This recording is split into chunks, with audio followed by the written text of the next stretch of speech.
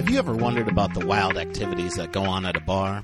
Well, that wondering ends right now. Welcome to the Open Bar Talk podcast, where host Jim Search sits down with bartenders near and far to hear the whopping tales that only a drink slinger has. So buckle in, have a cold one, and enjoy.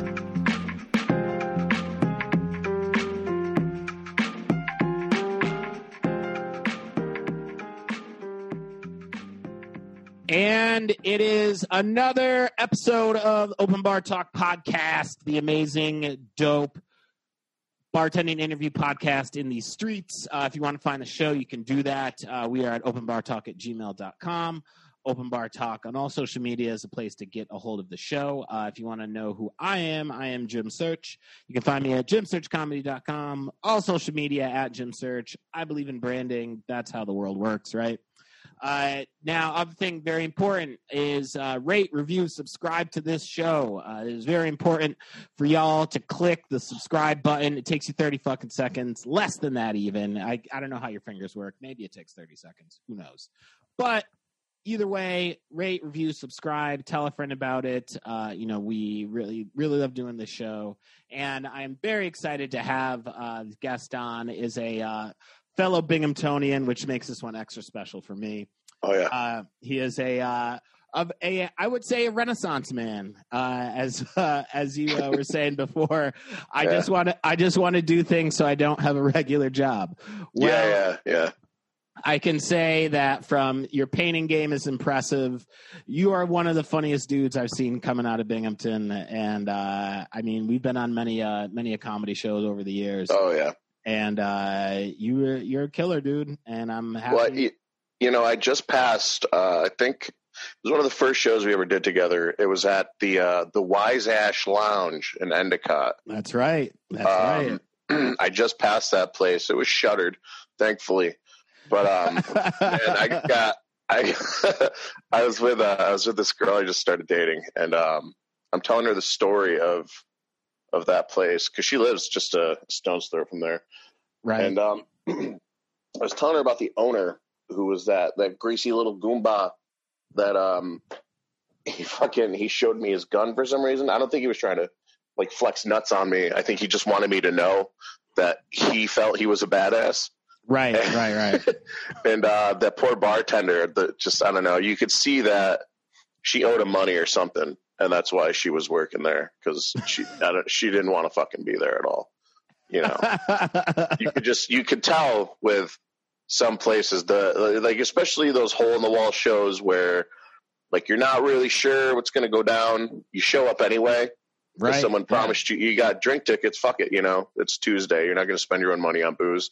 And man, she was just God, I felt so bad for her, but yeah, those were the dog days, man. And it's been well over a year. I haven't done stand up in a long time. I moved on to other shit, and I don't know. There's this special place in my heart I hold for, year 1, 2, 3 shit. Oh, for sure. The early days of it, where you're learning all the hard shit, which you have to. I think a lot of comics in bigger cities, especially like huge metropolitan areas, that just already have a built-in comedy scene. They don't have to worry about setting up their own shows unless they want to try to fuck attractive female comedians. They don't know that there's some dog ass fucking scenes out there that really sharpen your teeth up a bit, man. I think being where I'm from and having to do things the way I had to do them, just so there was a stage available, I learned invaluable shit, coming up. In these little scenes and stuff, it's something I would recommend to every comic. Don't just run to New York or LA. You're going to get chewed up and spit out. Go to fucking Binghamton. Go to go to the middle of nowhere and do stand up. People appreciate it more, and you're going to learn what you're made of pretty fucking quick. And also, then I'll say this really quick is that like becoming funny is the best part. Like getting good at it, like that process is so much fun because look, you look at like your first couple throws at it and you're like, wow, this sucks. And then like the second, like that next time that you get better, you go, whoa, this was such an improvement. And then you fucking build off of that. And then you eat your balls 5 years later in front of 17 people at the pair, and and then it's a fucking up and down. Well, start all over. Xavier Blank in the building. I didn't get a chance to introduce you, but here you are. That's me. I'm pumped to have you on here, dude. Binghamton's own. It's Binghamton connection. I'm very pumped because as I want to do, and as I feel you and I have over the years, is have some representation for where we're from, man. Like there's a lot of dope shit that comes out of here, and so I hide it. I don't tell anyone. No, look, I am. I'll hide it. I will tell ne'er a soul. No, look, it's funny, man. Like, I was just having this real quick conversation with somebody about like what Binghamton, like how Binghamton is to like New York City. So, like for example, if someone were to say, "I'm from New York City," and then you said, "Where are you from in New York?" and they say like Westchester. You're like, well, you're not from New York, right? Like you're not in the 5 boroughs. And I said, so that is the exact same way as if someone said, I'm from Binghamton, and we said, where are you from in Binghamton? And they were like, Vestal. Vestal, yeah. Like, you know what? That's not, you and I both know that's not true. Where can I send you mail? Tell me if that's not a Binghamton, New York address, then I'm not trying to hear it. Well, here's how smooth-brained this area is. We have Binghamton University in a completely different fucking town. This is true. This is our college. Our Binghamton College wasn't even good enough for inside of Binghamton. We had to put it outside the city walls. And well, look, you got to protect those Westchester kids. Well, and I would even double down on that and say that there's the village of Johnson City. Ugh. Shouldn't that usually be villages are quaint and charming usually, but and not steeped with racism and a failing economy. Anywho, meth face indeed. Well, look, let's get into it, man. You've been behind the bar, and that is what our show is about. So talk to us, man. Tell us a little bit. How did you get into bartending? Tell us the early days. So, I want to say 2012 ish, that general time frame. I had a friend who owned a bar in it's not nowhere near the downtown area. Which, if you've been to Binghamton, you know what I'm talking about. If not, our downtown area is one city block, and correct. That's for the people who don't work at the car wash drink, and right. A lot of younger. I don't want to say sexy because you don't get a lot of that up here, sadly. But I would say a Binghamton 8 is a New York City 5. Oh yeah, for sure. Yeah, there's girls here that have it way better where they're at right now. But there's a lot of bars kind of outside of that, and those are the ones I prefer to go to. But my buddy owned one, and I don't know I can't remember who suggested it, but. Someone's like, "Oh, you should have Xavier come in and do like a guest bartending spot because he'd probably just be really funny." And it's like, the thing about bartending is it's not fucking riding a bike, Right. You really got. It takes a lot of time. There's schools for this shit, True. So you don't just jump behind the bar and hope to God charm saves your balls, So. I drunkenly agreed to it. I know that there was cocaine involved because the conversation was done at like 3 a.m. and they're like, "Well, come do it tomorrow." I was like, "Have you ever done cocaine? There's no such thing as tomorrow. Doing something tomorrow." Yeah, like I'll do it the day after. Yeah. So the pendulum swings very far right. It's got to swing very far left. Yeah, it's going to be a rough day. So I agreed to do it, and I had no fucking clue what I was doing. I'd known how to make the drinks I liked, which were very simple, like whiskey, Coke, right. And that's really it. I didn't have much experience mixing or anything, but I come from an area where, what you do for fun is you go to like a trailer park kegger. There's no mixologists there. No. Nobody's shaking shit over their head like an asshole. And can you imagine on some dirt road in Conklin, someone's got a fucking strainer? the way people are tryhards up here, I wouldn't be shocked to see it. Like I'd probably go like, all right, well, there's that. But you know, I wouldn't walk into a place expecting one. Right. But I go to the bar. I don't want to give the name of the bar out because Totally. I was recently barred from there for being too volatile. Those are the words he used, and I laughed at that because I was like, man, you've known me for almost a decade, and you're just now. You just found out my volatility right now. I've got some stories. Like when we get into it later, I'll paint a very clear picture of how well this guy knows me, and you know, should have done this a long fucking time ago, but he waited this long. Good on him for being such a patient friend, but also, you know, fuck him for barring. Don't bar me, and you asshole. But I go there and I'm like, all right, man, I'm gonna just fucking show up and be a ham. You know, I'm not. Right. No one's getting what they order. And then, like, I didn't know if there was going to be someone there to kind of like, you know, shadow me and help me out and be like, all right, hey man, I don't know how to make a sex on the beach. You might need to look that one up, and I'll just, you know, I'll put the smirk on and the charm. So I come in this fucking gold lame blazer. This thing is just absolutely beautiful. I love it. Very intricately knit and it's very fancy looking shit. And I go and I bring a bullhorn, which nobody liked. Nobody wanted me to fucking have that thing. It was not a welcome addition to the night, but I brought it anyway. And I had learned that if you pressed a button, it would make this god awful sound, like Chewbacca drowning. It was like, and just, you know, every 5 minutes or so, I'd be like, if you hear this noise, you got to drink. And really, people are just like, yeah, that noise is going out for a fucking cigarette. And so I just I'd press that button pretty constantly. And that was not the highlight of the night, but it was a part of it. Now, how packed was it, like, when you got there? Oh, fuck, man. You know, I think people had been expecting me to be a bartender for longer than it took. Gotcha. Because it's, you know, you're of that ilk or you're not. You know, there's the few bartenders that are boring are working at, like, you know, bowling alleys. You know, they're not whipping it up with the rest of the nightlife crowd. But you know, people were expecting a good time. I certainly gave them a time. I wouldn't call it good for everybody. They showed up.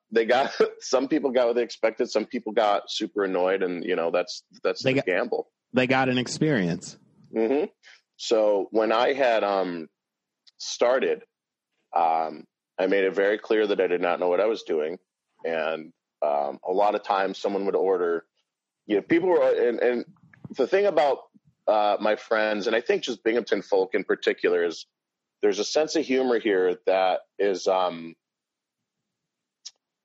it's unmatched to anywhere else. You know, everyone here is kind of a sarcastic prick, and I'm fine with that. You kind of get tempered in it, and you learn to see it instead of getting it. Like if a Binghamton person went to, you know,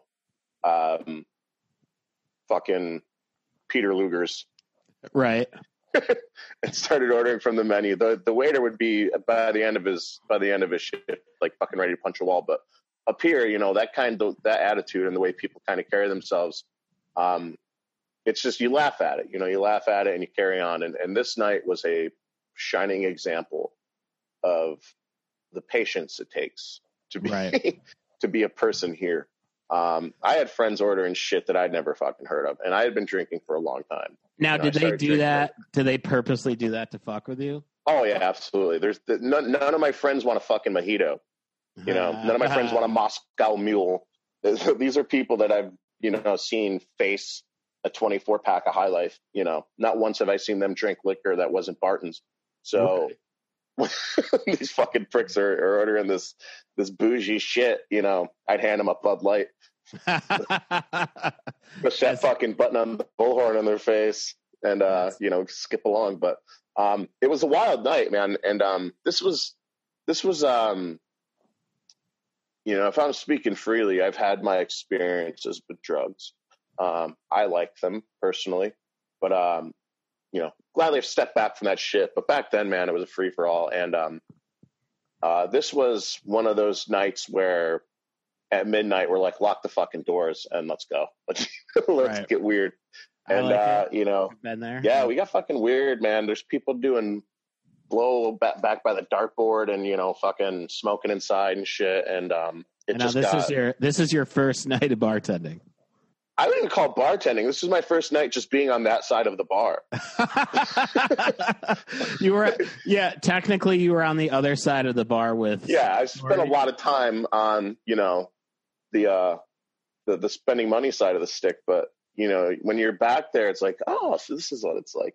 And, you know, I loved it, man. You know, I think I'm tailor-made for that kind of shit because it's very quick conversation.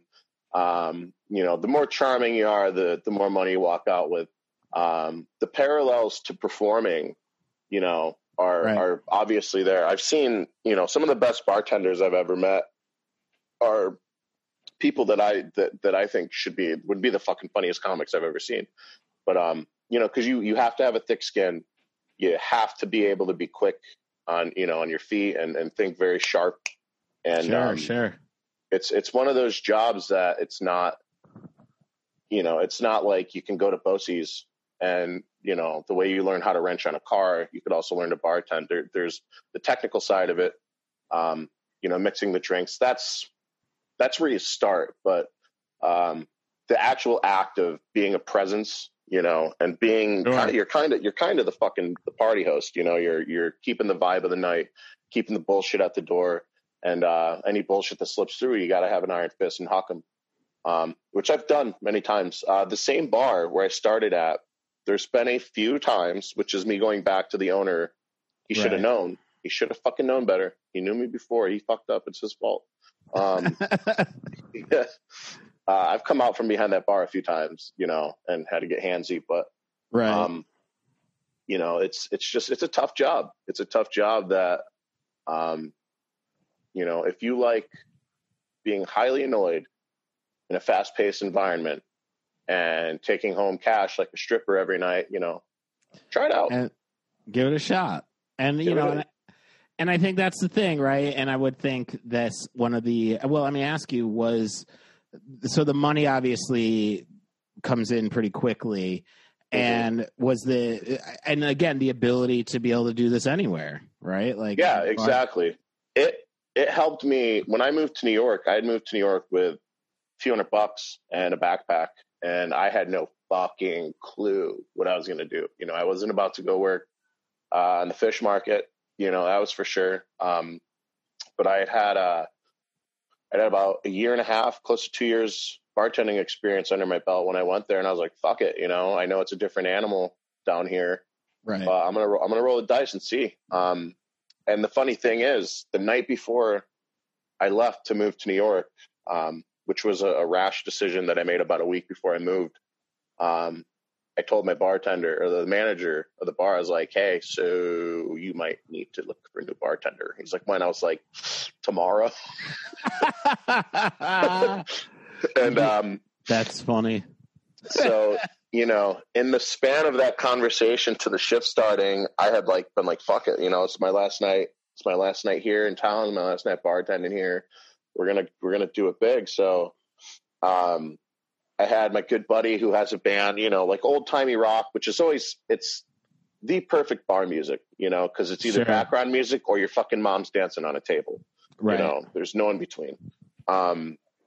So I had him and his pals come and, you know, they had music going the whole night and basically blew up my friend's phones, be like, hey, so I know you love me. If you want to see me one last time before I go, then, you know, tonight's the night, come. And that's always a cheap ploy. I would say that sometimes to get people to come in on a slow night, like, hey man, I'm fucking going to Afghanistan tomorrow. So I got a bartender gig in Afghanistan. Come. Yeah. So, you know, my friends came in and we probably had throughout the night, probably 200 plus people in the bar. And this is a little bar, you know, and the whole night I was just drinking more and more because everyone wants to give you shots. You're their buddy, you're leaving. So, people are hugging and crying. Someone brought their kid. Wow. No, I'm joking. But I was like, damn. It was my kid's mother. She was wondering where I'd been. Right. She you know, No, but end of the night, man, I probably left with like the money I moved to New York with was the money I made that night.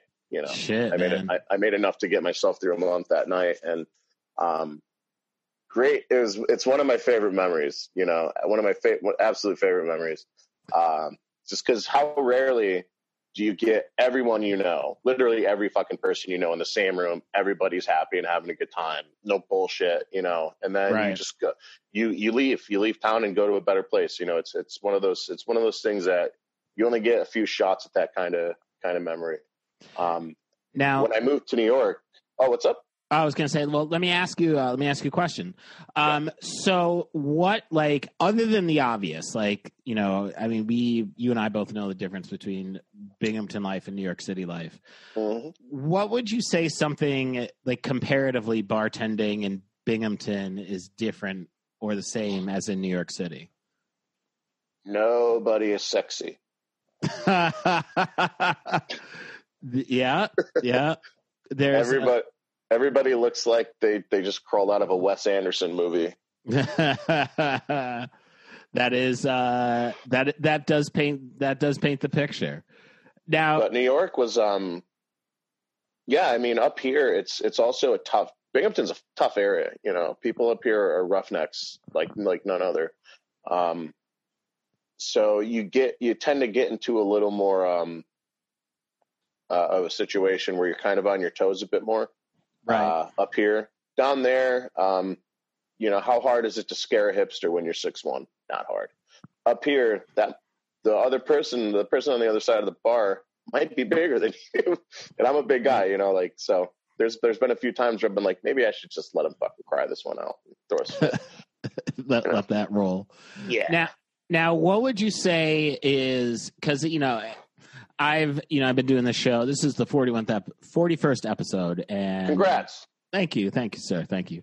I'm clearly, as a Binghamtonian, you know, I wanted to highlight and showcase, like, what does the bar scene look like in Binghamton? So, do you have any of those Binghamton memories from bartending?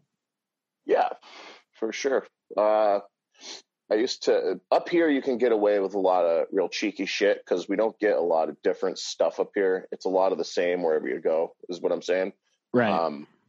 You know, wing nights, taco nights on Tuesday, and that's about the height of the excitement. So I would try to do things here that I couldn't do in New York or anywhere else, really. Like, I got the idea from this bar I go to. It's like a roulette wheel, and you spin it. You pay $3, you spin it. And whatever it lands on is what you got to do a shot of fucking mop water. So, you know, not mop water, but you get it. Yeah. The funny thing is it's the only bar I've ever seen this done, and that bar is in Brooklyn, and that bar in Brooklyn is a bar I would expect to see up here. When I found it, I was like, this is home. You know, like this is the most comfortable I've been in a fucking bar in New York since I moved here. And I don't know if you give a shit if I plug bars. No, absolutely. Go ahead. It's called Duff's. It's off the Marcy stop on the L, right around the corner from the stairs. It's my favorite bar in the fucking world. It's right up my alley. If you like, you know, punk rock and metal and stuff, and you know, hot chicks with knuckle tattoos, go to Duff's. That's a great place. But you know, I would do shit like that, and it would be a good time. A lot of the time, I would do Tuesdays at the bar I was working at up here, and I would do the double that day. So I'd go open and close, which is a painfully long day. Right. And you know, during the day crowd, much different than the night crowd. The day crowd was, you know, neighborhood folk, the older guys who had nothing going on. They spent their money on hookers on Pine Street, crack, and coming to drink where I bartended at 2 p.m. And salt of the earth, you know, good fucking dudes.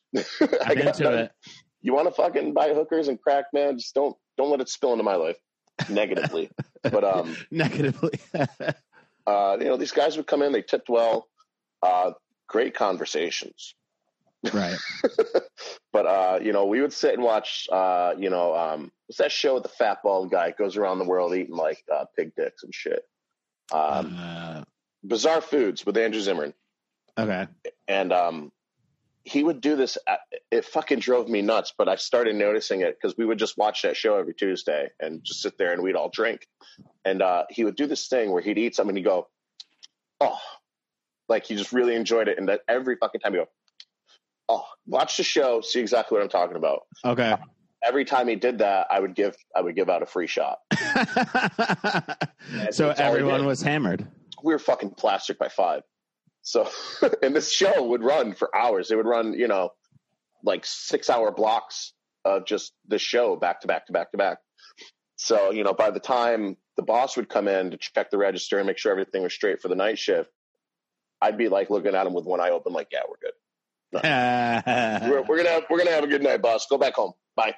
And we got this under control. And then the night crowd would come in and, you know, it'd be a good time. And then Mondays, I used to do stuff like Bring Your Own Vinyl Night. We'd have a DJ come in and people would bring records. You know, cool shit like that. And elsewhere, I think, especially in bigger cities, you find that the bar itself is more the attraction than what's going on inside of it. Right.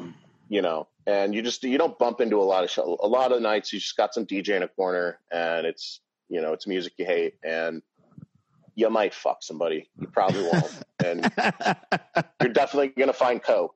And, yep. You know, that's New York drinking. That was my experience for the whole time I lived there. But I also, you know, I don't know. I kind of live on a different wavelength than others when it comes to nightlife. So, which is all the reason why you are on this show, sir. I knew. Oh yeah. There's you've got some stories, man. And I got a yarn or two. So what are those memories from New York? Do you have any of those crazy bartending stories? Yes, I got many. So my first job in New York was bartending. Right. And it's not my technical first job, but it's the first job I showed up for and stayed at. The first job I had was I was just running, you know, for this little restaurant across the street from the first bar I worked at in New York.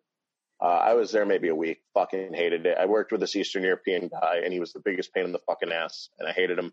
And I was at work one night, and he was giving me shit, and I was like, "Ah, fuck this. Have a good night. You know, good luck with your night." And I left, and I went across the street, and walked and sat down to drink a beer. And I was like, "Hey, you guys looking for a bartender?" And they're like, "Yeah, sure."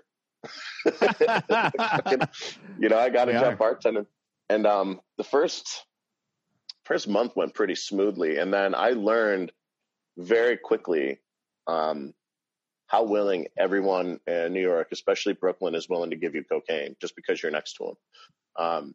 Right. You know, and when you're bartending, it's tenfold. Everybody wants you to have free drugs, so you're their buddy, and you go, "Hey, this beer's on me, guy." Right, and I had no fucking problem with that. I was cool with the whole situation. So, you know, favorite memories as far as drinking in New York, I have. I don't think your show's long enough, but I have one time in particular. Now, this is where I had worked as in production. I worked at Brooklyn Bowl. I worked, you know, I was one of the stage guys, but I also helped run the show, make sure it ran smoothly and on time. A lot of titles for it. Irrelevant, though. I worked at an awesome fucking venue. This was not bartending, though. This was just me hanging out and drinking in New York. And working there, you get perks. Like you get in any show for free. You just got to let them know you're coming. And I had gone to Slick Rick's birthday party. He has his birthday party there every year. Oh, no shit. And being the production guy, you get to know security and all those big shaved gorillas. And, you know, we're all buddy. So I was like, "Hey man, you want to let me go upstairs to meet Slick Rick?" He's like, "Yeah, go on." So I get up there and fucking, you walk in. You ever see Wayne's World? Yeah, of course. It's like that scene where they go back and meet Aerosmith. And they're like cool for a minute, and then they're like, "We're not. It was a lot like that. And, you know, I was wearing that same gold lame blazer that I wore my first night bartending ever. And Slick Rick complimented me on my blazer. And I was like, yeah, I was like, "Cool, you gotta man. Keep that." Well, I lost it in one of my various moves, but I smoked a joint with fucking Slick Rick. Got a sweet picture with him. We did the jail pose on my request. And I'll send you this picture. I don't know if you can work it in somehow, thumbnail or whatever. But I've got a picture of me doing a jail pose with Slick Rick, and we were both high to the tits. And yeah, great night, man. That's crazy, dude. Yeah, I met Biz Marquis one night working there. He is a simple man. That's the best way I'm going to put it, but one of the nicest guys. I bump into Questlove every Thursday, like leaving work. He used to spin there. He used to spin Thursdays. Thursday nights, right? Yeah, Biz Marquis would take over for him sometimes. Sometimes you get someone else in there. But yeah, fucking Questlove, super nice guy too. One of my favorite drummers. Oh, shit, man. Yeah, it was a great job. So now, when you did Slick Rick have his entourage with him, or was he kind of? Oh, that room was full of scary black guys, dude. Like just front to back scary black guys. Makes sense. Yeah, but they were all eating cake. You know, you think to walk into a room with Slick Rick and his cronies in there, it's like, you know, fucking people polishing guns on the table. It's a bunch of fucking dudes eating cake, and the cake they were eating was made by this girl I was sleeping with in Staten Island. She's a cake decorator. Oh, and nice. She sent me a picture like 2 days before. She's like, yo, I just made Slick Rick's birthday cake. And then I sent her a picture of me with Slick Rick. I was like, yeah, no, we're eating it, bitch. It was fucking hilarious. It was a great night, man. That was one of my favorite memories drinking out in New York. And I was good and plastered.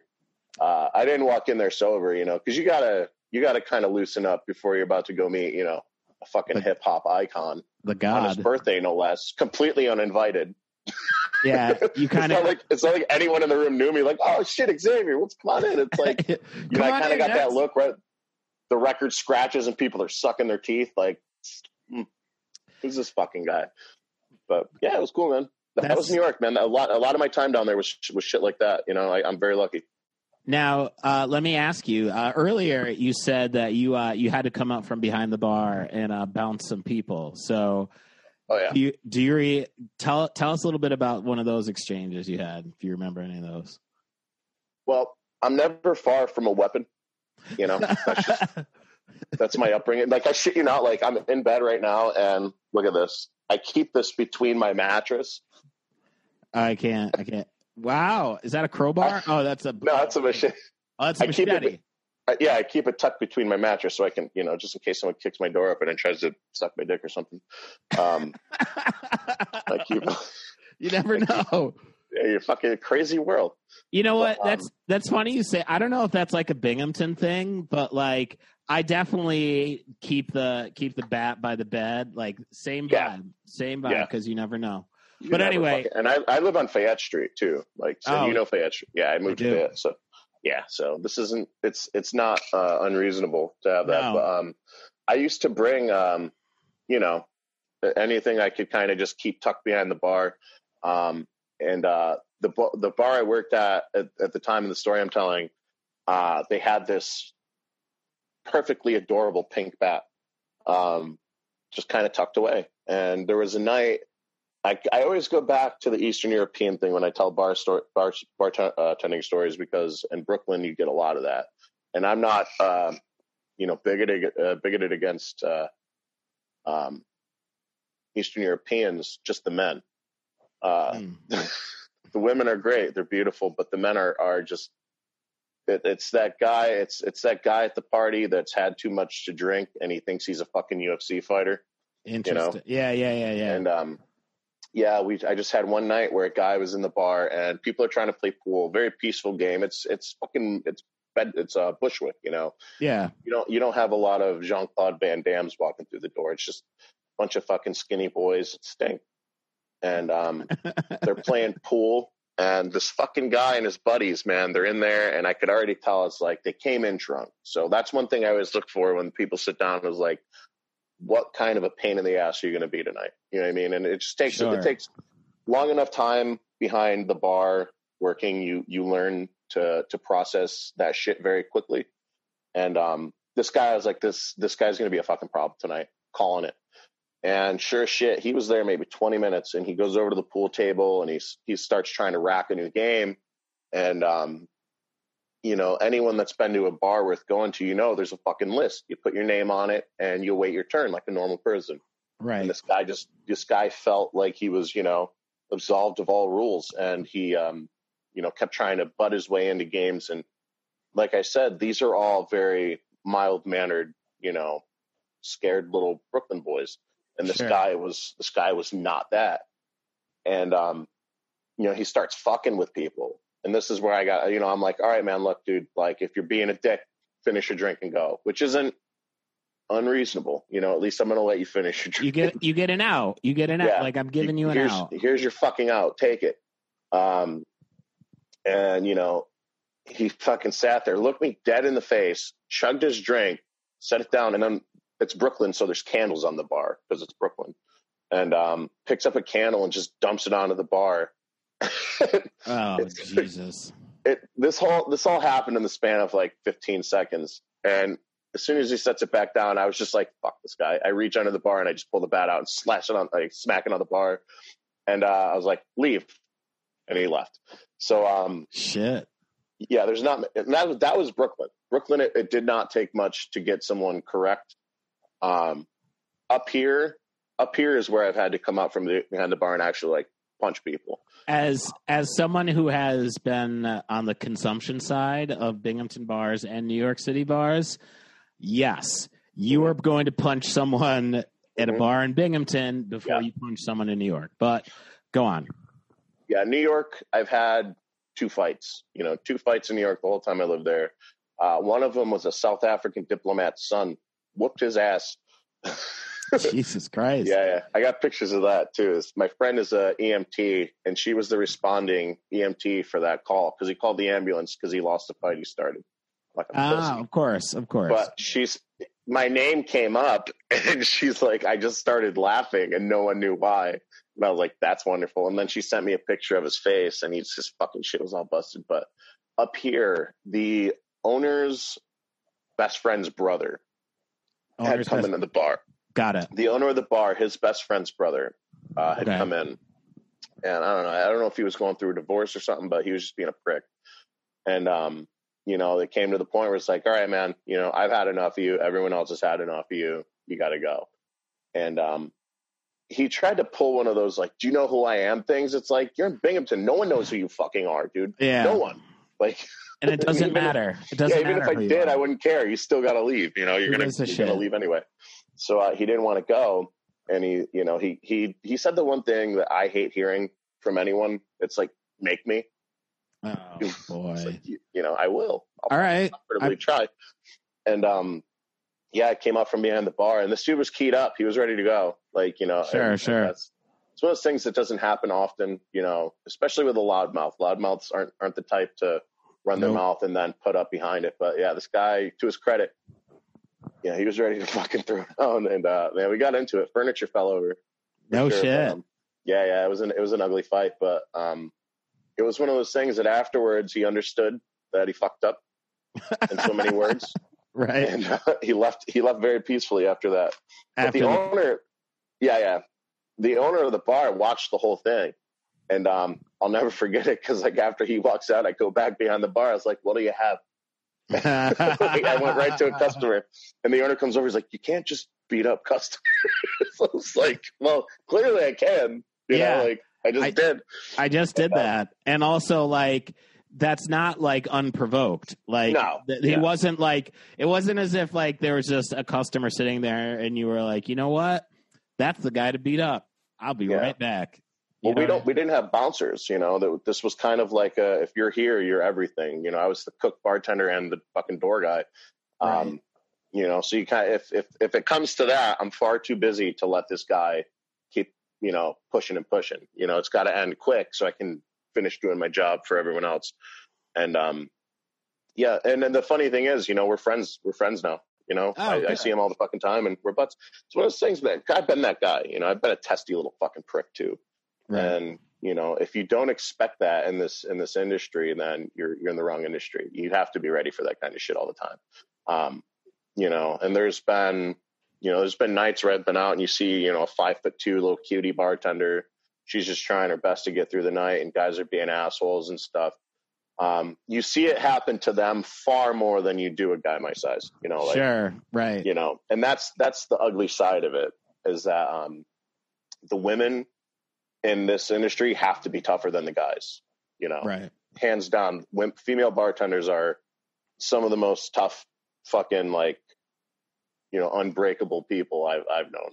Well, I mean, and it's like opportunity, right? Like, they see you, they're not gonna, more than likely, not try and fuck with you versus, again, the 5'3" bartender who they can try and muscle around, right? Oh yeah, you could steal on them all day, but luckily the bars that I've been to where you see that kind of shit, the regulars handle it, or the bouncer comes in and you get chucked pretty quick. But right.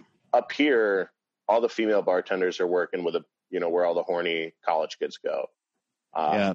And those are bars where you have at least 5 door guys, 5 bouncers that don't put up with much. But sadly, in that climate, you don't always know who you're hiring. So you get 5 meatheads, and their job is to, basically crack skulls. You're bound to draw out a few scumbags. And one bar in particular here has quite a few. Dillinger's. I think you remember a few years ago when that door guy outed himself as a fucking racist. I do remember that. On video. Yeah, on video. I remember that. Yeah, it's a whole thing, man. It's ugly. It's an ugly business. If you want money fast, and you can handle nightlife, and you can handle being around people like that often and at that volume, go for it, because it'll definitely. I've met some of my best friends through that shit, and right. people that I talk to every day, and people I'm going to know for the rest of my life, just through bartending, and I don't get that with comedy. I don't get that with music or art. Bartending is where I met most of the people I know now, and that I'm happy to call a friend. But, I've also been a little more well-traveled than most bartenders, especially ones up here. I've bartended in Georgia, bartended in New York, bartended up here. It's kind of been an all over the map thing, but right.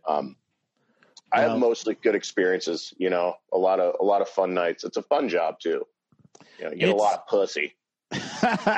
you can pull a lot of strange out of there. That is for Tons. Sure. Yeah, and Brooklyn too. Like, I'm a shoo-in, dude. Yeah, you have the look, you have the aesthetic. Yeah, it's there.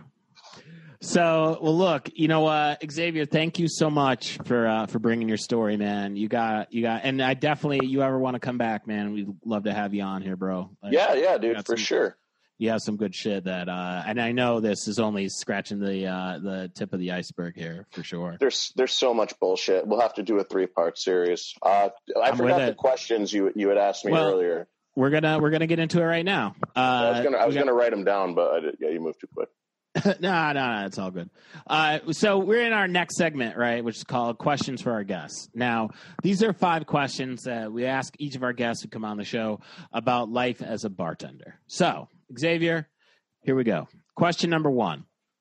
What is the biggest misconception people have about being a bartender? That it's like Coyote Ugly. Mm-hmm. A lot of people think that you're bartending, you're up on the bar squirting people with a soda hose, like, getting white t-shirts and titties wet. And it's, a lot of the time it's, you get some guy at the end of the bar that wants Speedies and an IPA, and then they go home. That's it. But, there's more lull than there is, party. Gotcha.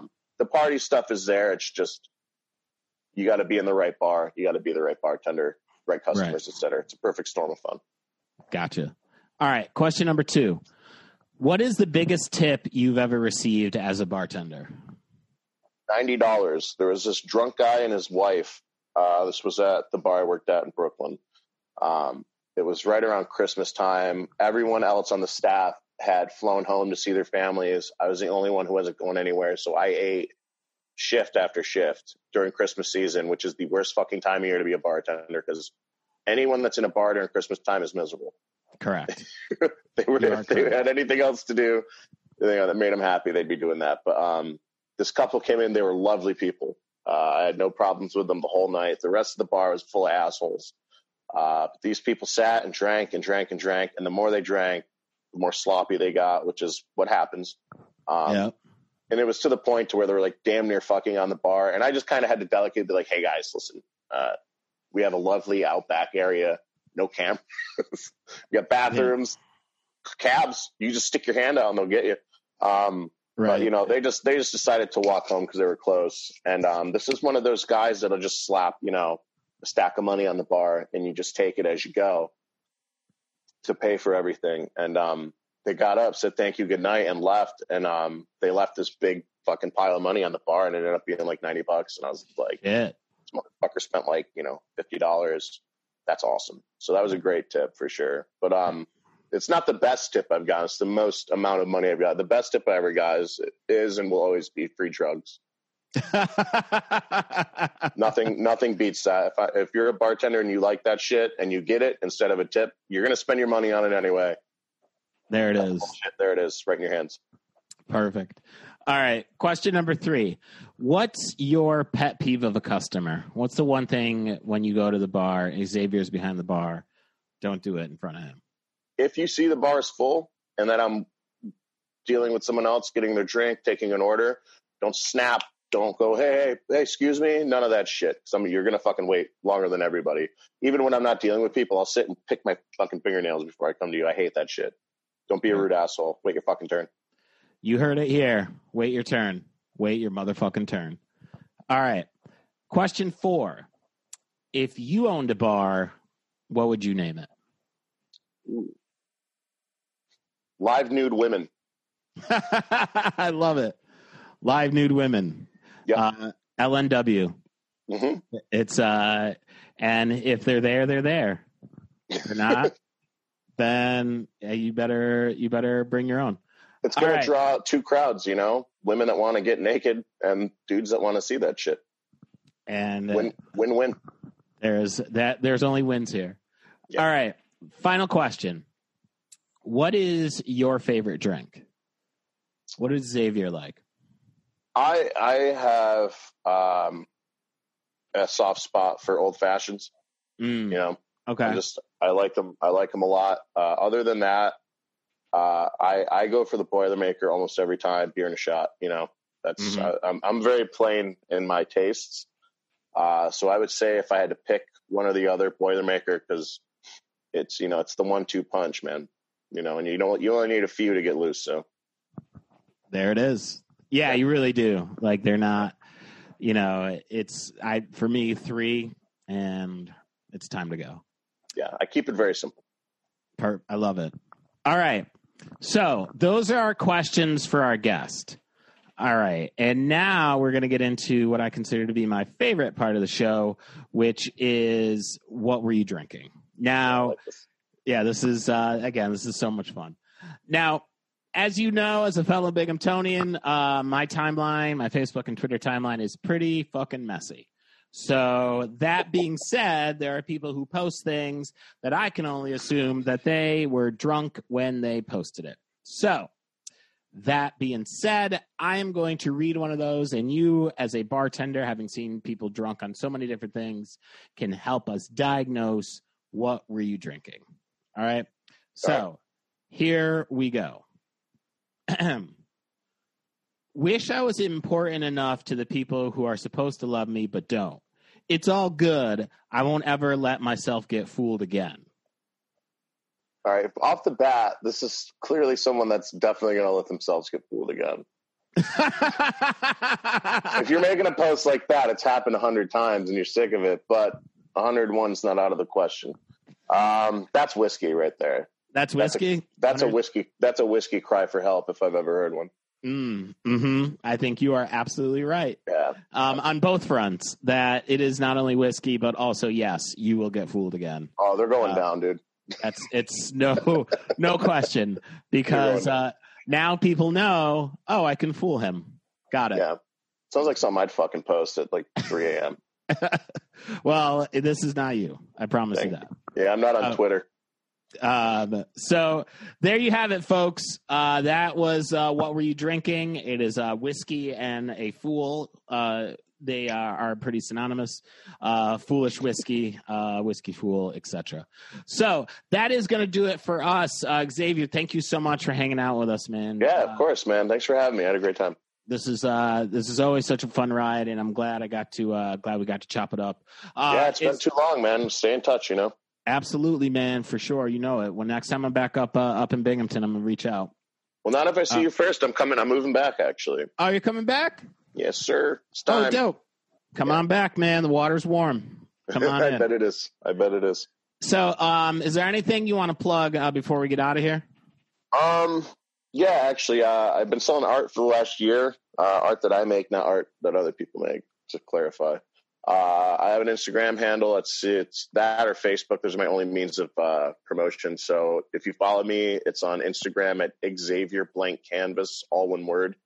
That's where I post all my shit. And right now, not taking any commissions until probably 2-3 weeks out because I'm pretty backed up. But you can just send me a message if you want something. If you see something you like, if it's for sale, grab it. If not, just fucking look and enjoy it. That's the point of all this. Other than that, living a pretty quiet life. Nothing to mention. Well, I got to say, as someone who does enjoy art, as you can see with Wu-Tang behind me, I do. You're a very talented dude. So if you're listening, thank you. Of course, man. If you're listening, go support Xavier. He's a very talented dude. You're gonna love his work. You just did some Golden Girls shit, no? Yeah. So the tattoo shop I go to up here, this is a high honor for me. They ordered. I posted it and they ordered the set, and they just actually ordered a second set from a TV show called What We Do in the Shadows, which is fucking hysterical.